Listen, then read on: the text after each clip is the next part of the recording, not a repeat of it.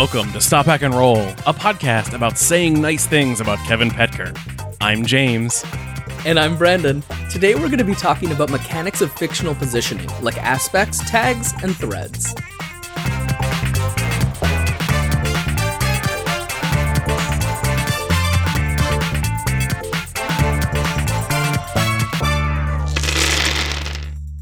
Hey, this is the second time in 2 days that you and I have recorded together. I know. And I think that, and I know that like people always say this, but like I think we have a really nice episode. I think we've got a really nice episode ready for people. I feel good about the preparation we've done. I feel good about the topic. Yeah. I think it's just going to be nice. Yeah. So, what did I want to say? Did we have any bookkeeping? I mean, James, I do just want to go back and say anytime sitting down and recording something with you is always nice. Yeah.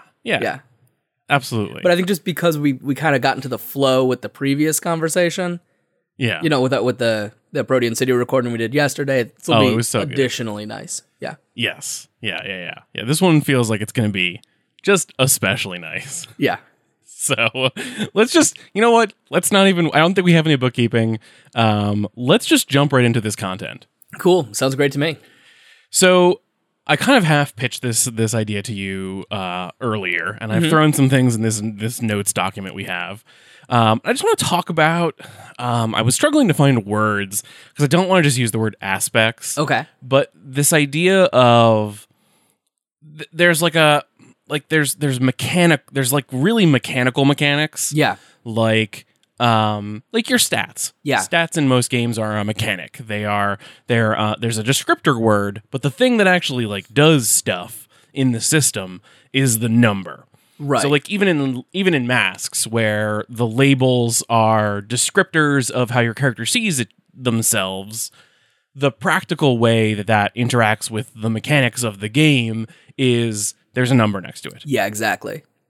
And so you're always translating the mechanic, or you're translating the effect. Like if something triggers something, or you're taking an action, you're translating those words into the number associated with it. Okay. And then using that number. Yeah. And I don't want to talk about that. Okay. I want to talk about the other thing. Okay. Aspects, threads, truths, tags, whatever you call them. Okay. The things where it's a word, it's like a plain language word. And that is itself a mechanic in some sort. Right, like the mechanics of fictional positioning almost. Mm-hmm. And like, so like just to run through those that I gave, those things that I gave as examples. Yeah. Aspects are like from Fate. Aspects are words or phrases that describe characters. They are something unique. They are something noteworthy, and they do a couple things. They give you narrative permission to do stuff. Yeah. They are so they say because your character is X, Y, and Z, it's good. It's okay for them to narratively take these actions. Your character is a high-flying sky pirate, and so whenever someone needs to pilot the sky ship, like they're the ones who can do it because they have this aspect. Right. The way that having a class or abilities or whatever, certain feats in D&D and other games would tell you that it's okay for your character to do this thing. Mm-hmm. They do have a mechanical system behind them a little bit that triggers, like you can spend fate points. They are the crux of the economy. Right. But it is often that you often spend those fate points to say, like you can spend the fate points to say, here's a bonus, like a mechanical bonus, but you can also spend fate points to create aspects, to create more words. Yeah. So then moving on to tags. Tags are, I know Apocalypse World uses them and Dungeon World uses them. Mm-hmm. They are less sentences and more short, like one, 2 word phrases that describe items primarily. Although I think that they have expanded to people too, or like items and monsters sometimes. Yeah, monsters have tags. And they are things, and then like Apocalypse World describes them falling into a couple different categories of mechanical tags, constraint tags, and cues. Okay. Mechanical tags are the closest thing to the thing I said I didn't want to talk about, where it's like a word that says that it has extra armor, and so it's giving you a +1. But I'm more interested in the constraints and cues, which are things like range, which say this only has a medium range or a long range. Yeah. So you have to sort of narratively be within that range in order to use the thing. Or something like loud, which is a cue that says whenever basically it says to the GM, whenever the player uses this item, they're being loud. Yeah. Draw attention to them. Loud, messy, and forceful, my 3 favorite tags. And then truths are something truths and maybes and threads are all things that I've been thinking about a lot because I played Princess World with Kevin Petker at Dreamation recently, and I've been going through my thought processes of like how my thoughts about that game, and I think that there is a very interesting thing. So like they're more similar to Aspects, in that you often write down truths about your princess, about the world. Mm-hmm. There's a cool thing it does with colors, specifically in Princess World, where you're writing down in your color ink. And so as people put together, like, I think we didn't actually do this too much because the storybook edition, or the short story edition, doesn't have world building. Okay. But the full game is going to have this whole world building system where you write down truths about the world or about your kingdom in particular. And then you have this big piece of paper in the middle that has a bunch of different colored words written on it. That's cool. To indicate who created those words and those truths. Yeah. And then you have things like maybes, which are like truths, but they're written down in pencil. Okay. And so instead of being a permanent thing, like the truths that are true, they are always true. Those are written down in pen, in colored pen. These are written down in pencil. And so they are things, they're like cues. They're signals to the GM that this is a thing that you're interested in exploring, but also something that we all agree at the table that we don't know the answer to right now. Like maybe the great island of Atlantis is unsinkable, but we don't know that. That's a thing they claim. Yeah. But let's explore and find out. As opposed to the player that went, it is very important to me that the island of Atlantis is unsinkable, therefore I'm writing in ink. Yeah. My sword cuts through everything. Yeah. And so that sword cuts through everything, full stop. Yeah, we don't want any other stuff going on because that's what this is about. Yeah. And then threads are truths that take the... And I think threads are the interesting thing in this conversation to get into, which is threads are truths about your character's relationship with the other players. Okay. And so it is a physical piece of paper that you write down, I trust you unequivocally, and you hand it to the other player. And then they have a thing that is the truth about your relationship to them, and they can use it to do things like communicate with you, use your knowledge. I guess they can take mechanics and stuff out of it, but like it's an interesting, like, it's a connection thing. And so I think it serves a greater purpose than just the mechanical aspect of giving you, like, letting you take a 10 or getting a +1. Right. Because you're looking down at all of these pieces of paper you have in front of you and seeing the relationships you have with other players or with other characters. Okay. That makes sense. And yeah. So, I admit I have not actually yet played Princess World, so you're going to have to be leading me at least in part on those, but it's very interesting. And the truths section of it is incredibly strong, and I think it's like the key feature of the system that if you were going to take something out from it, it would be that. I really like that a lot because it's a way, as a person who likes Fate, it is a way to hit aspects that is more than just the way that Fate uses aspects. And it's a way to bring them into PBTA in a way that purely uses them in this storytelling way that aspects sort of are used in Fate, without having to drive an economy off of it. It's just a way to define the boundaries of what the game is going to be about, which is really cool. Yeah, that absolutely is. And that is not at all surprising to me that Kevin did something very cool. Yeah. He is a very good designer. Yes. Yeah. And so I want to talk about those kinds of things, those kinds of mechanics that they're narrative driven, or they're narrative things. They're like plain language. Yeah. And they drive story and narrative out of them without having to be twisted back into a mechanical as much as possible. Like, right. That makes sense. Because I know that we were talking a little bit about where you were going with rad crawl, and I know you were talking about including tags into that possibly. Definitely.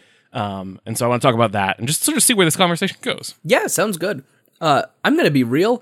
Tags are maybe my favorite thing that is in early Powered by the Apocalypse stuff that has kind of fallen by the wayside in some of the later ones.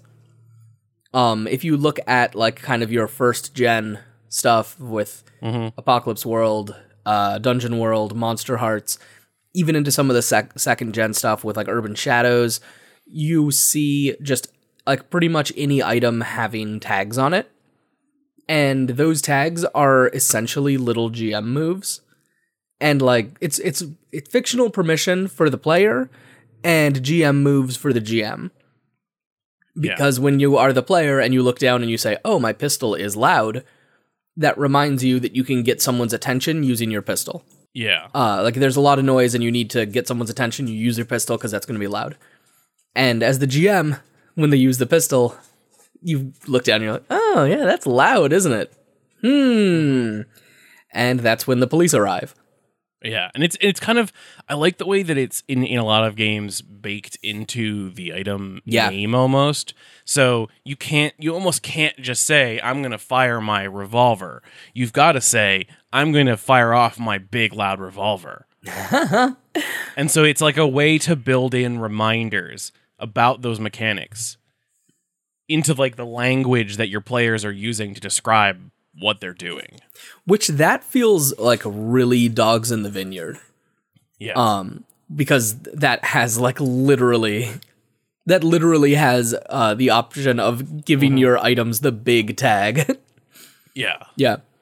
And so that's kind of what I was thinking. But I like those kinds of things that are sort of more like social mechanics than like crunchier like numerical mechanics. Yeah. In the way like I think my brain is thinking about it a lot like computer hacking versus social hacking. Okay. Like D&D is a game that is full of computer hacking. Okay. There's numbers that do crunchy things. Yeah. Versus a lot of indie games have more social hacking. Like you put the tag big and loud next to the gun, and then that tricks the players into saying, "I'm going to attack with my big loud gun." Yeah. And that reminds the GM that the gun is big and loud.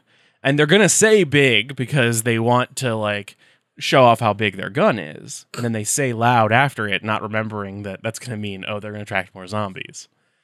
Or whatever. Yeah, and I think that what's very cool with the way that tags work is that it could theoretically be anything. Like, in general, the games tend to limit the amount of tags that they have just for kind of simplicity's sake.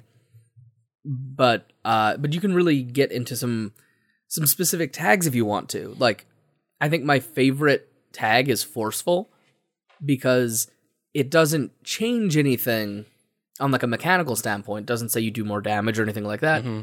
But if someone hits a goblin with a forceful hammer, that goblin goes flying. And like that is the player, by the player having the weapon that is forceful and making sure that you know that weapon is forceful, they've said something about how they want to interact with the world. Yeah. It's like automatic cool points that you get to assign. Yeah. So, okay, let me try to phrase this another way too, because I'm just like coming at this thought. My brain is kind of racing right now. Okay. And I'm coming at this from like a whole bunch of different angles. And so the way that I want to phrase this time is that the point of tabletop games is I'm going to like cautiously say advanced storytelling. Okay. Because if we were just purely interested in storytelling, then we would just sit around a campfire and pass a stick. Or not even pass a stick. We would just riff off of each other. We would play something looser than Adventures of Baron Munchausen. Like it would just be people spouting stories with no limitations. Yeah. But tabletop gamers are interested in advanced storytelling, which is where you impose rules, you impose boundaries on the stories that you can tell, because through because you want to say I'm the person who's the expert at this thing.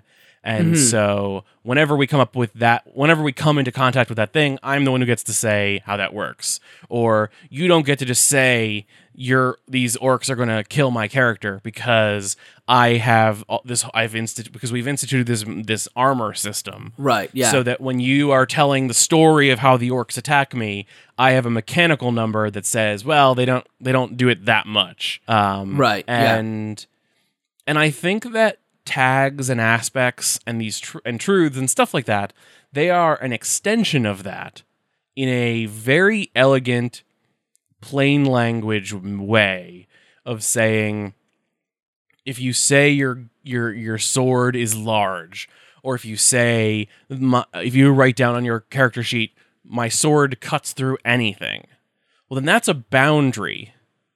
But it's also an indicator. It's a cue to you, the player. It's a reminder to you, the player, that this is something you're interested in. It's a reminder to the GM that this is a thing that you are. It's a reminder to the GM that this is a thing you are interested in. Yeah. It's a story cue for the GM because you're going to rely on your sword that cuts through anything. If you cut absolutely. Through things. And so anytime they want to put a thing in front of you that needs to be cut, they should remember that they need to take your sword away first. Yeah.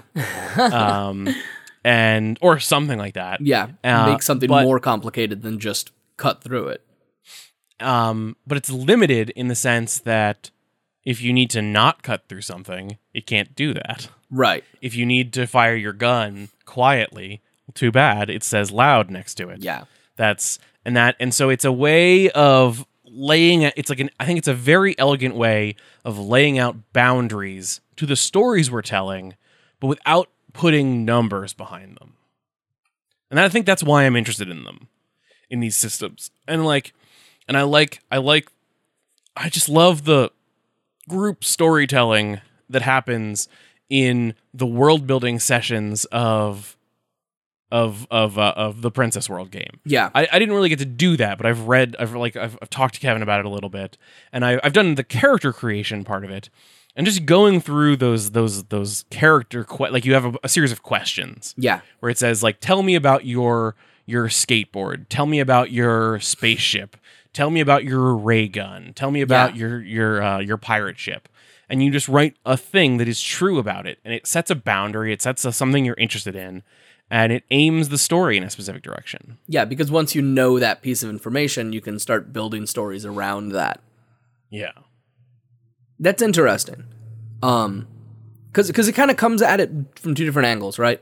Sometimes it is building the story towards what the player has chosen.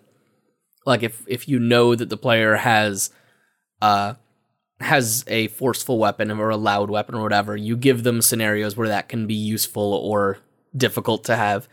Mm-hmm. And then also just the building out of potential for story when those tags come up unexpectedly.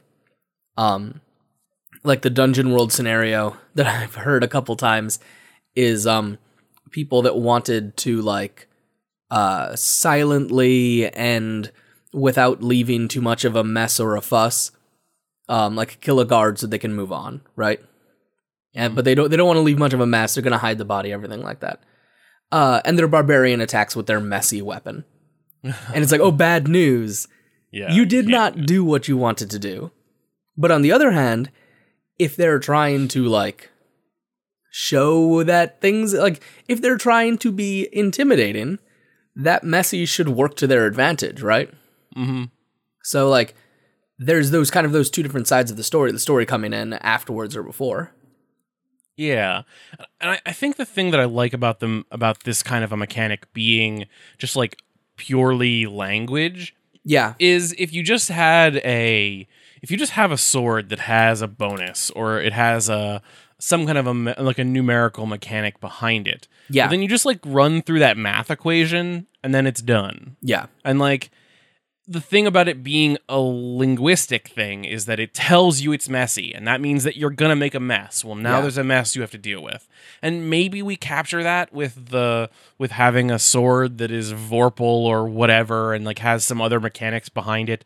But ultimately those are things that are tacked on top of the math equation. Yeah. Not the core and crux of what the mechanic is doing. Right. So if you use your Vorpal blade and you don't chop their head off, then it was just a regular sword. Yeah. As opposed to, like, if you use a messy weapon, whether you killed them or not, you used a messy weapon and it did a thing. Mm-hmm. If you used a forceful weapon, even if they block every single point of damage, it is still relevant that, like, it hurt and strained every muscle in their body to hold you back because it's forceful. Yeah. Yeah. And that drives... It drives the story and the narrative forward in a way that is more direct than having to, like, step aside to do the math and then come back. Yeah. It's so easy to, at the end of a round of D&D, go, okay, I did 13 damage. But, like, when you're looking down at the tags in front of you, you're probably going to use them more because they're just more available. It's that cognitive activation of having those there. You're constantly seeing those words in front of you because, and you're not being distracted by anything else because those are the words that are there to describe the thing. It's the entire mechanic. It's the whole mechanic. Yeah. So I do want to, like, now that we've, like, talked about this a whole bunch, I do want to talk about how you you're thinking about implementing something like that, tags, into Radcrawl. Yeah, I'm doing a couple little things with it. There's kind of two different sides of what I'm doing with it. One is just doing the narrative positioning style tags, where, like, I want to be able to say something is messy or forceful or whatever, right? Just because that's cool. Mm-hmm. And so, like, that's just a fun thing to have on the items. And given that items are going to be, like, the core of the game, I think it's important to give lots of opportunity to play around with those kinds of things. It's an easy way to convey information quickly, too. Yeah, absolutely. This weapon is precise. This weapon isn't. That changes the way you think about how the items look, right? Mm-hmm. And then the other thing I'm doing is kind of, like, putting stats, skills, everything as being, like, a thing that you're counting tags. So if you're using, like, your ice sword that is super swordy and super icy, then maybe you're counting the number of, you heard me. You're counting the number of strong tags you have and the number of icy tags you have, and, like, adding those together for your roll. Yeah, that's really interesting too. I kind of really like the idea that it's not that you're not ending up with a system. Like, ultimately you are probably going to say, so it has X number of strong tags on it, so I get to roll a plus X. Yeah. But I like that it's not as clear, it's not as, like, concise or it's not as locked into one thing as, like, it's got plus N armor. Yeah. It's more like how many, it sounds like what you're doing is saying if you're rolling an attack against an undead skeleton. Yeah. Well, then ask the question, how many tags does it have that would make it better at fighting the undead? Oh, you actually just busted my brain open. Because so then you would look for, wasn't like, my intention. Oh, okay. Well, okay. Because then I'm thinking, okay, well, we're then in rewrites. You would look for things like, okay, well, the sword says it's holy. The sword also says it's bludgeoning, which is better for attacking skeletons. It also says that it was blessed once, or, like, that I locked myself in there. There's not a whole lot of things that are, but I think that there's a way where you can, like, have it be like almost have a little bit of an argument, like the way. Argument's the wrong word, but, like, it's a little bit more fluid. You could say which of these, the way I'm thinking of Wushu, where you have a bunch of aspects that describe your character, and when you roll, you try to, like, argue for which of them are relevant. Yeah. And I think that would be a cool way to do that with tags, because you have so many more tags. Yeah, absolutely. What I'd been kind of looking at initially was that you roll plus a primary tag and, like, a secondary tag. That like primary tags are the things that are essentially your stats, right? You're gonna end up with at least one strong tag if you are a fighter of any kind. And like you choose, I think, a primary tag at the beginning of the game. That is just like your +1 that you start out with. And then the secondary tags are much rarer. But now that I'm thinking, now that you suggested that, I'm going like, what if the secondary tag isn't based on the weapon you're using, but based on the opponent you're fighting? So like you're using your axe, of course you're going to be rolling plus strong. But if you're attacking a like ice mephit versus a golem of clay, those are two very different things. And then your secondary really ties in. And things like if it's a flaming axe, yeah, well, then maybe a flaming axe doesn't do extra damage against a water imp, but it would against an ice imp.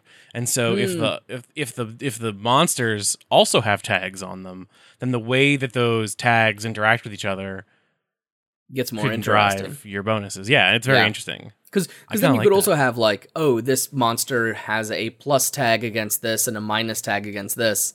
So it's like, oh, this monster resists piercing. Yeah. So if your weapon is piercing, that's a -1. This monster resists ice, and it's like, oh, the only weapon I have with me is this ice dagger. I guess I'm not killing this monster. Or you're gonna do something else. Yeah, or you're gonna do something else. That's interesting. That was just kind of how I assumed you were going with that, and well, no, I guess you have to think about it. My thinking had essentially been that the secondary stats is mostly like about creating sets of items. So like I have a necrotic knife, and I'm also wearing necrotic armor. So the necrotic from my armor gets applied to my knife as well. So that's a +2 for each of the, like a +1 for each necrotic. Yeah, I gotcha. I think that like it stacks and builds and stuff. But there's no reason that also can't be the case with the villain establishing what your secondary is. Like, I'm going up against, I guess, an angel, maybe, with necrotic damage. Yeah, don't feel great about that. Anything with just flesh? Yeah, no, I'm going up against an angel because I'm going to make some tacos Nahual style. Yeah. And so I have necrotic cape, I've got a necrotic knife, I've got necrotic boots. And so I'm doing more damage because I have more necrotic oomph behind me. Yeah. I wonder if are you dividing up damage and attack rolls? I don't know. Because I was going to say, if you were doing that, you could almost do both. Yeah. Do things like add up all the tags that are relevant to the attack. Oh, yeah. And then once you're talking about doing damage, well, I've got 4 necrotic tags so that it does +4 damage. Yeah, that's actually pretty slick right there. That it takes extra then you have damage. To do 2 rolls. And then and then in the other case you have like, oh, this I'm doing necrotic damage against a vampire, so -2. Yeah. Whatever. Yeah, that does mean you have to do 2 rolls, which would slow the game down a little. But this is also supposed to be very D&D. It is, like this is a D&D. This is a D&D game.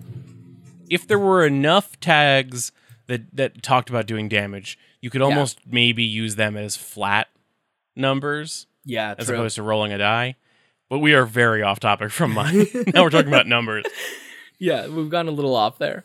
But I think also within the game, there's no reason there shouldn't be, like, you should still be paying attention to what the different tags are. Like, even if there isn't a statistical difference on the monster you're fighting, if you're using a poison blade, then you can be describing that differently, right? Yeah, absolutely. And you should be, right? True for messy, forceful, precise, whatever it is that you're messing with. And so there's definitely going to be some of each of those things. Yeah, it's telling you how to describe how it's a guide for the theater of your mind that's telling you what this story looks like. Yeah, as you play through it. Now things could potentially get awkward with this game because you can go like, "Oh, I have a fire axe and I've just gone into a grass temple, and things are going to go very, very well for me. But that's not bad. That's so roguelike-y. Yeah. Yeah. Oh, this is an interesting game. I wanna play this game. I need you to finish this game. Yeah, I really want to play this game too. I need to get some work done so we can actually play it. Mm-hmm. I think actually we could maybe play it now. Yeah. HP is essentially a number we just make up off the top of our heads currently. Hey, that's fair. Monsters are a little come up off the top of my head, but apart from that, it's playable at this point. Cool. Yeah, I've been trying to think about how I can use. So, like, I want to jump back and talk about the truths and maybes. Because, cool. Again, Princess World has been in my head a whole lot because I've been talking to Kevin about it, and I've been trying to like put all of my thoughts about the game into like writing so I can hand it to him and be like, here's my feedback. You should make sure that Kevin does some talks about Princess World soon on his YouTube channel, which has just gone up. We'll put a link in the show notes. Yeah. All right. Get on that YouTube also. Wow. And I love this idea that, and it's so fitting for Princess World, that you are setting down truths about your kingdom that you are the princess of, and you're setting down truths about the world around you, and you're doing that in the colors of like your pen or your crayon or whatever. And I think that's really good for that genre. But how do I take that out of the princess setting and do that and capture that same kind of group storytelling that like obviously like I don't know if it would make like if I was going to use that in my if I was going to do an opening move like an establishing thing world building for my mission control game. Well, like obviously it doesn't make sense that the different NASA employees have different colored pencils. Like they're not. Right. It's not the same as they're not princesses. They're all using the same government issued blue pen. So how do I capture that same thing without like losing too much of the soul of what that is? Like what's so good about it? Is the thing that you're liking about it the physical manifestation of it, or I think the thing that I like about it is I like the two things that I like about it the most are the physical manifestation of it, that it's a physical thing, that there's a piece of paper in front of you that's just where where you as a group have described something, and there's the community aspect of it, that it's not just in front of you so that you can see it, it's in front of you because you have all written on it. Yeah. And I think that like the color aspect of it is just there to help you see like who wrote those things, right? And whose kingdom is more relevant in play right now.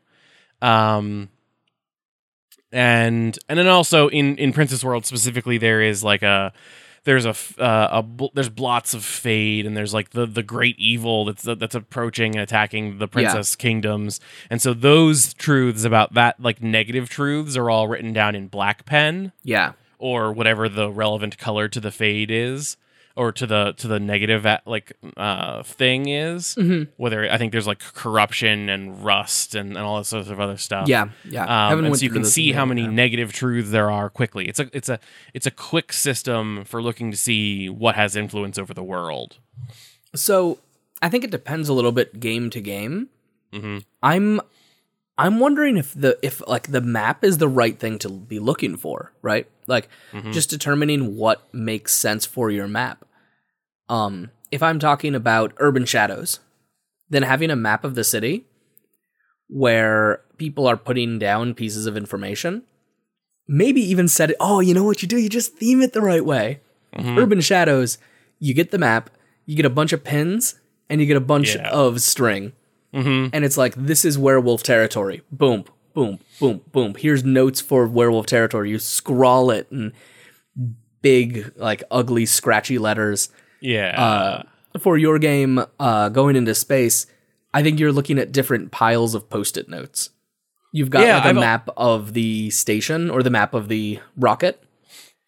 And I've even been thinking just there's just grid paper, and you draw out where the different like things are in mission control. Like here's the mission control building, here's the vehicle assembly building, here's the launch pad, here's the runway, and then put sticky notes on top of it to like label them with temporary things. Yeah, engineering has blue sticky notes because they just do. Oh, that's good.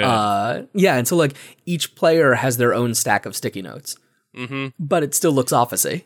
Yeah, because in my game, especially, the players were going to represent heads of departments. Yeah. And so having them have different, I like that. And then I could almost even do the permanent truths versus temporary truths. Yeah. By saying things that are permanent truths that you create during world building, they go on in pen on the map. Yeah. But things that are temporary truths are like, this building exploded during our last test, and that goes on a sticky note, which goes on the map, as opposed to being a permanent thing. Oh, that's really good. Even taping down the sticky note.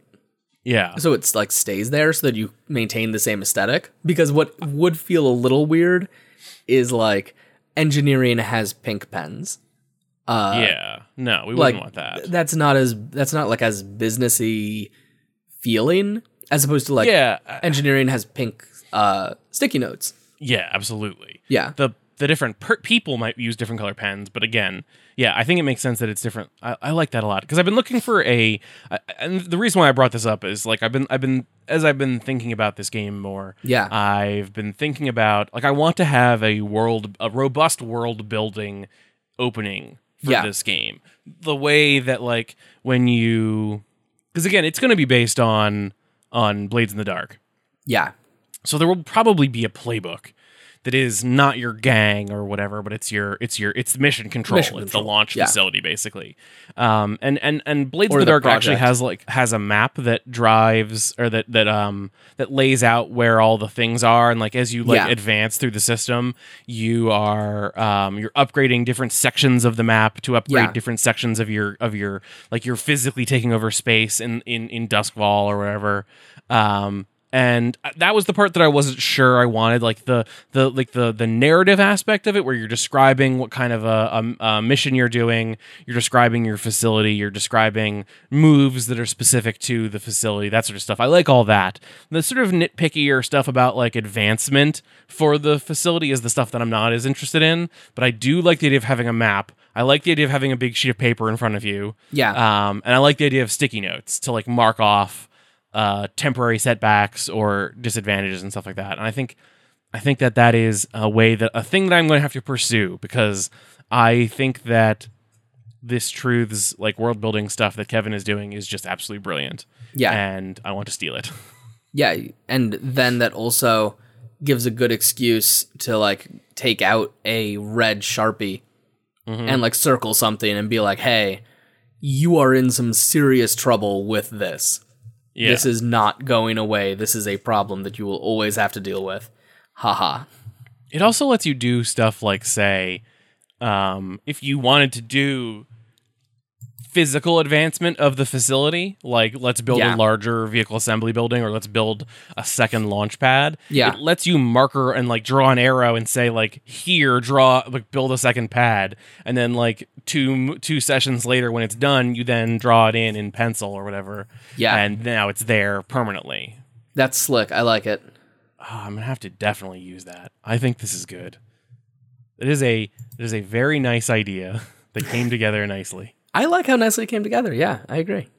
I gotta finish. I so desperately want to work on this game more. I need to go back and finish A Space Between, because that game is like, I think it's much closer to being done, and I just want to work on the next game, but I can't like give myself narrative permission to do that because I haven't finished the other game yet. You've got the tag Quagmired.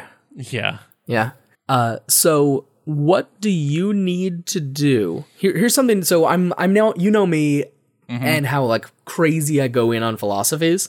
Like I can't watch Tidying Up with Marie Kondo.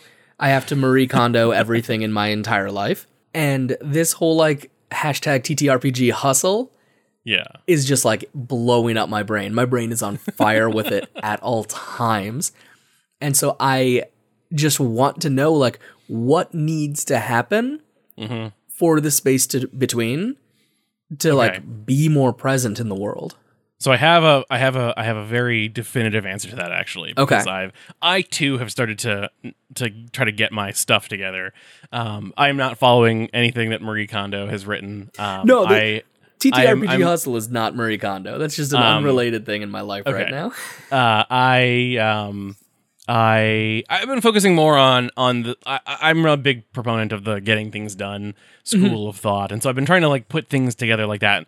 And like my next, so like what the thing that I need to do is I need to get this game more present in the world. Is I need to write down all of. Actually, they're already written down. I have all of the things on the cards. Okay. And I actually, like I showed you earlier, this I've been setting things up in Notion, which is a web service. Oh yeah. That you can do a lot of things with. But one of the things that you can do is make like a Kanban style board. And so it was a thing that actually like Taylor LeBreche, when he play tested the game, told me that I should do, and I've been meaning to do it forever, which is like go through and look at all of the prompts. And then actually, this is going to tie back very nicely. Almost write down aspects for them and say like, "Oh, okay. This prompt is sad. This prompt or like the goal of this prompt is to make the players sad. Yeah. The goal of this prompt is to make the players melancholy. So it's almost like what I need to do is basically build a tag system. Yeah, but then like don't show it to the players because my goal is not to like show my hand there. Because you're kind of like building a flavor palette for the game. Right, because what Taylor had said was the game is too sad. And I've said openly that I'm not going for sad. Yeah. I'm going for melancholy. Which is like a nice, like it's the point where when you feel sad. There's a nice difference. Yeah, it's a different kind of thing. It's where you feel bad about feeling good and you feel good about feeling bad. It's kind of how I'm going to sort of poorly probably describe what melancholy is. Nice. I like it. And so I think that laying all of the different prompts out and tagging them like that in different Kanban columns will help me make sure that I'm balancing the game right. Okay. And from there, then I just need to start like writing down some of the rules. Like the biggest hurdle between someone else being able to play the game is right now the game is just a bunch of cards and no instructions. James, I can't even tell you how much that is a big mood for me. Yeah. I hate and so I need to get down. the rules out of my head, and onto a paper, so I can hand them to someone else and say, "Go play this." And then I need to figure out a couple other things. Like there's like the currency system. I've been doing currency the way that you've been doing health points, where it's like just make it up. Just make it up. Just make it up. I don't care. Game. Yeah. And so I need to work on that. That's like my first action, my next, like in getting things done lingo, my next action is putting all of the cards into Notion so I can see them all laid out. Okay. And following that, I know, like I've taken notes of like, then I need to start writing down some of the rules. I need to start writing down some of the setting. I need to figure out how the mechanic for currency is going to work. I have a better idea. I have some mechanics that have not existed in the game yet, but all of the feedback I've gotten from other players and from listening to people play has told me I need. Okay. Like I need a rule for how much time has passed between missions. Okay. Like when the hauler comes back, how much time do they spend on Earth before they go back out? Everyone wants to know that. And so I need to make it a mechanical thing. Yeah. And it will also be a thing that you spend currency on. Like you spend more currency to stay longer. To stay longer. Yeah. So there's that. I have the pipe dream of making it a multiplayer game, of making it like a 4-player game. There are some major hurdles between me and there. Yeah. To the point where I may not be able to do it initially. I should probably work on the game as a 2-player game. Yeah. To get it done. Because the more that I play it, the more it'll the more that I can tell, like from the time that I played it as a 4-player game, I came to the conclusion that either if I tighten the cards up and tighten the prompts up, it'll just work. Yeah. Or it will require a whole second deck of cards. Yeah. And so either way, I just need to make the first 2-player game work. Yeah. And then it'll either just work or I'll need more work. Yeah. Yeah. So that's the first step. That's the minimum viable product. Okay. So it sounded to me like you have a couple things that would take very little time. Yes. like which is like sticking it into the thing, sticking the tags. I have like, all the cards written down in Google Docs anyway. I just need to transition them into individual cards in Notion and then start tagging them. Right, which you could do in Notion or just do it physically, whatever like makes more sense to you, right? Which doesn't take no time, but that's like a solo activity, right? Like it's a relatively easy solo activity. I would log that as a low energy thing. I have, in fact, logged it as a low energy. It's a low energy thing? Okay. Because I log all of my tasks as low, medium, or high energy. Okay. Writing is a literally impossible task to do that nobody in the world has ever actually managed. No, it's a medium task. That's a literally impossible task. No book has ever been written. No rules have ever been transcribed. It's a medium energy task. That's a pipe dream. Because it's something that takes more energy than browsing Amazon to buy something. So it takes energy, mental energy, and focus to do. But it doesn't take getting in a vehicle to go somewhere to do. Okay. So it's a medium energy task. But it does require sitting still, looking at just a screen. So it is physically impossible. Because there's nothing happening on the screen. Yes. So that's literally impossible. I cannot help you with it. You will perish before you manage to do that. Yeah. As will we all. Most of the, like, again, this is my, like, ridiculous goal, is I want you to be able to read the rule book and not realize you're reading a rule book. So most of the rules, or like, my stupid goal is to make it as much of it as possible in universe. Yeah. So the manual is gonna be, like, the manual for the game is a manual for, like, the characters. Yeah. It's gonna be almost entirely in universe. Mostly. Yeah. Like, I swear to you, if I ever print a physical book, or have a PDF, and that book does not have a coffee stain on it somewhere, I have done it wrong. Yeah. I'll slap you if you do that. Yes, please. I promise, because that's important. It's very important. I feel like your first phase of writing games was sad dinosaur games, and your second phase of writing games is games that have coffee stains on them. Yes. So yes. Coffee games. Coffee games. Coffee Stain Games. Coffee Stain. That's the title of my company now. Dang, that's a good company name. Hold on. Coffee Stain.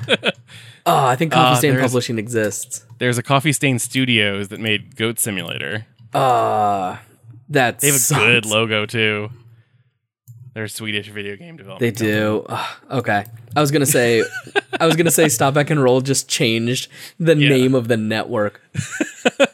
Don't you dare cut any of this. All right. This is gold. But I also think that there is a part of this that is a Stop Hack and Roll episode. Yeah. I think that the currency is a Stop Hack and Roll episode. Yeah. Do you want to do that?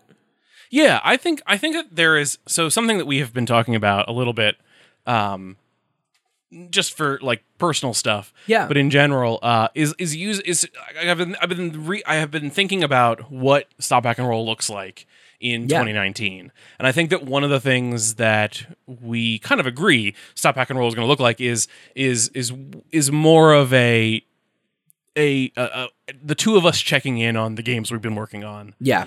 And so I think that this thing we did it here at the end of this episode where we stopped and talked about what I need to do next is a thing that we should do for all of our games every episode. Like, I think we should just end every episode with checking in and saying, what's the next thing you need to do? What's preventing you from doing it? I just realized that our show's format is the opposite of the name. Yeah. Because we start off by talking about what games we've played. Yeah. Then we hack. And now we're going to stop and talk about it. Perfect. Good. Glad we did that backwards. So let's turn this around then. Yeah. I won't talk about Passion because I think you've got that either on lock or you're just rewriting. Where are you with Radcrawl then? What's the thing you have to do next? What's stopping you from moving forward? How can I help? How does it make you feel? I think that honestly Radcrawl needs a playtest. Okay. Because I don't know if it functionally works. And I've got some cards. I need to write more cards.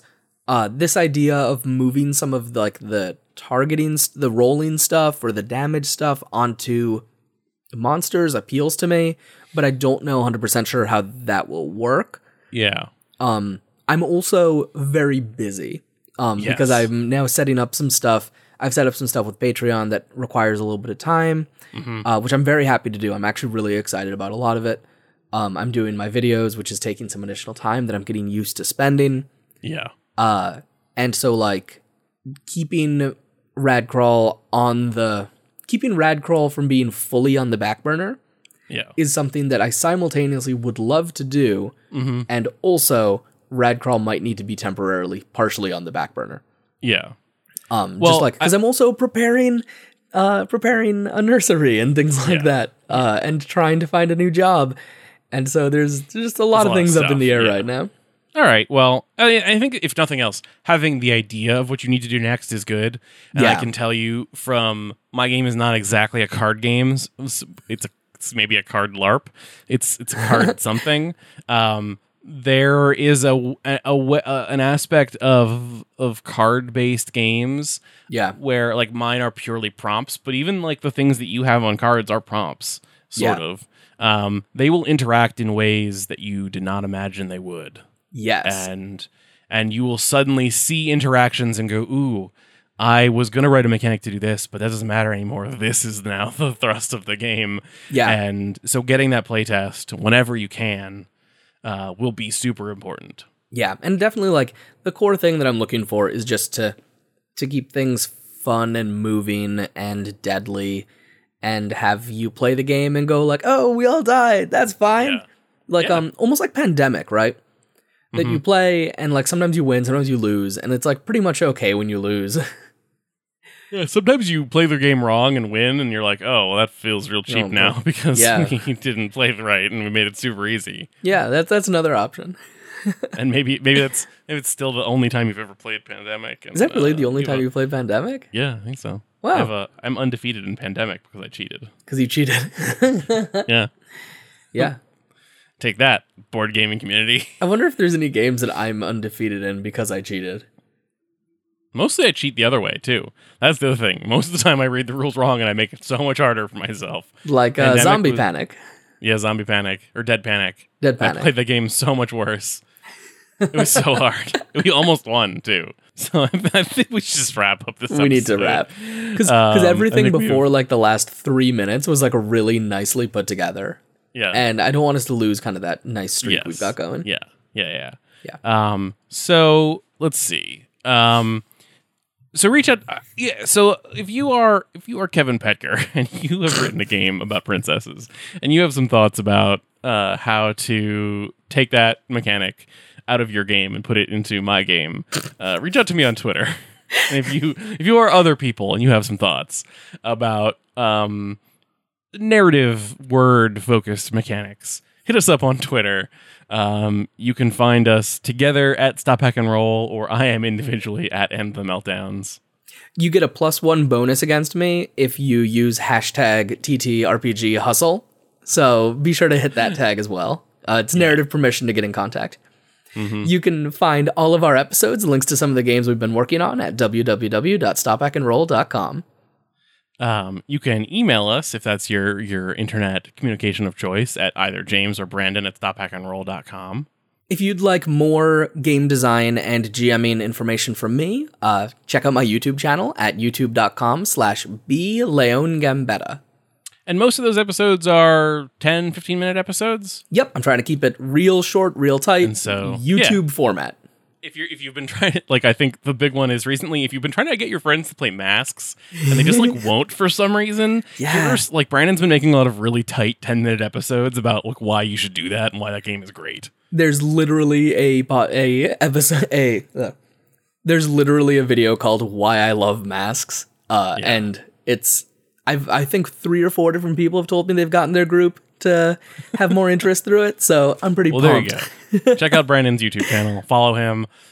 Like and subscribe. Hit that little bell. Yeah, ring that bell. Stuff. And rate and review our podcast on iTunes to help other people find the show. Same thing. Rating and reviewing is like hitting the bell.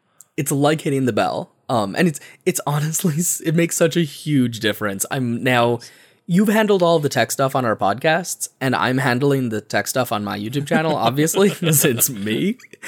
And now I'm starting to like understand analytics, and oh my god, please like and subscribe, please rate and review. Yeah. Hit as many bells as you can. Just give so many angels wings.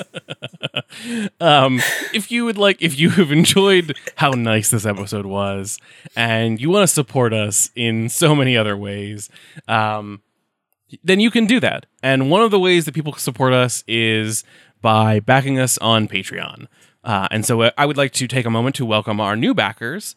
Backers like C. Perrin, Chris Wittich, Brett Valls, Jason Hill, Shaban Garland, and Rich Howard, as well as thank some of our old favorites like Will and Benj, and Refined Ursine and Troy Pitchelman and Amar Al-Azizi. Wow, what a nice list of people.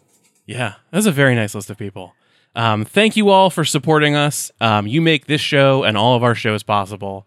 If you would like to join that list of names, then you can find us at patreon.com/stophackandroll. If you can't support us financially, then please support our community by becoming a part of it. We have a ton of game design talk and discussion. I've been seeing some people posting on Twitter about how like it's really hard to find good game design spaces, especially with G+ disappearing. And like straight up, the Stop Hack and Roll Discord is my favorite place to do game design. It is a huge number of like there are like at least 3 or 4 games I can point to and say like they were in large part designed in our Discord, which is really cool. Like start to finish, they mentioned the first idea and then like the finished product is playable and linked. Well, it's a very nice group of people, and if you would like to join them, you can check us out at tinyurl.com/shrdiscord or discord.stopbackandroll.com. So as you're putting your cards into stacks of cards that are messy, forceful, precise, and nice, don't forget to stop, hack, and roll.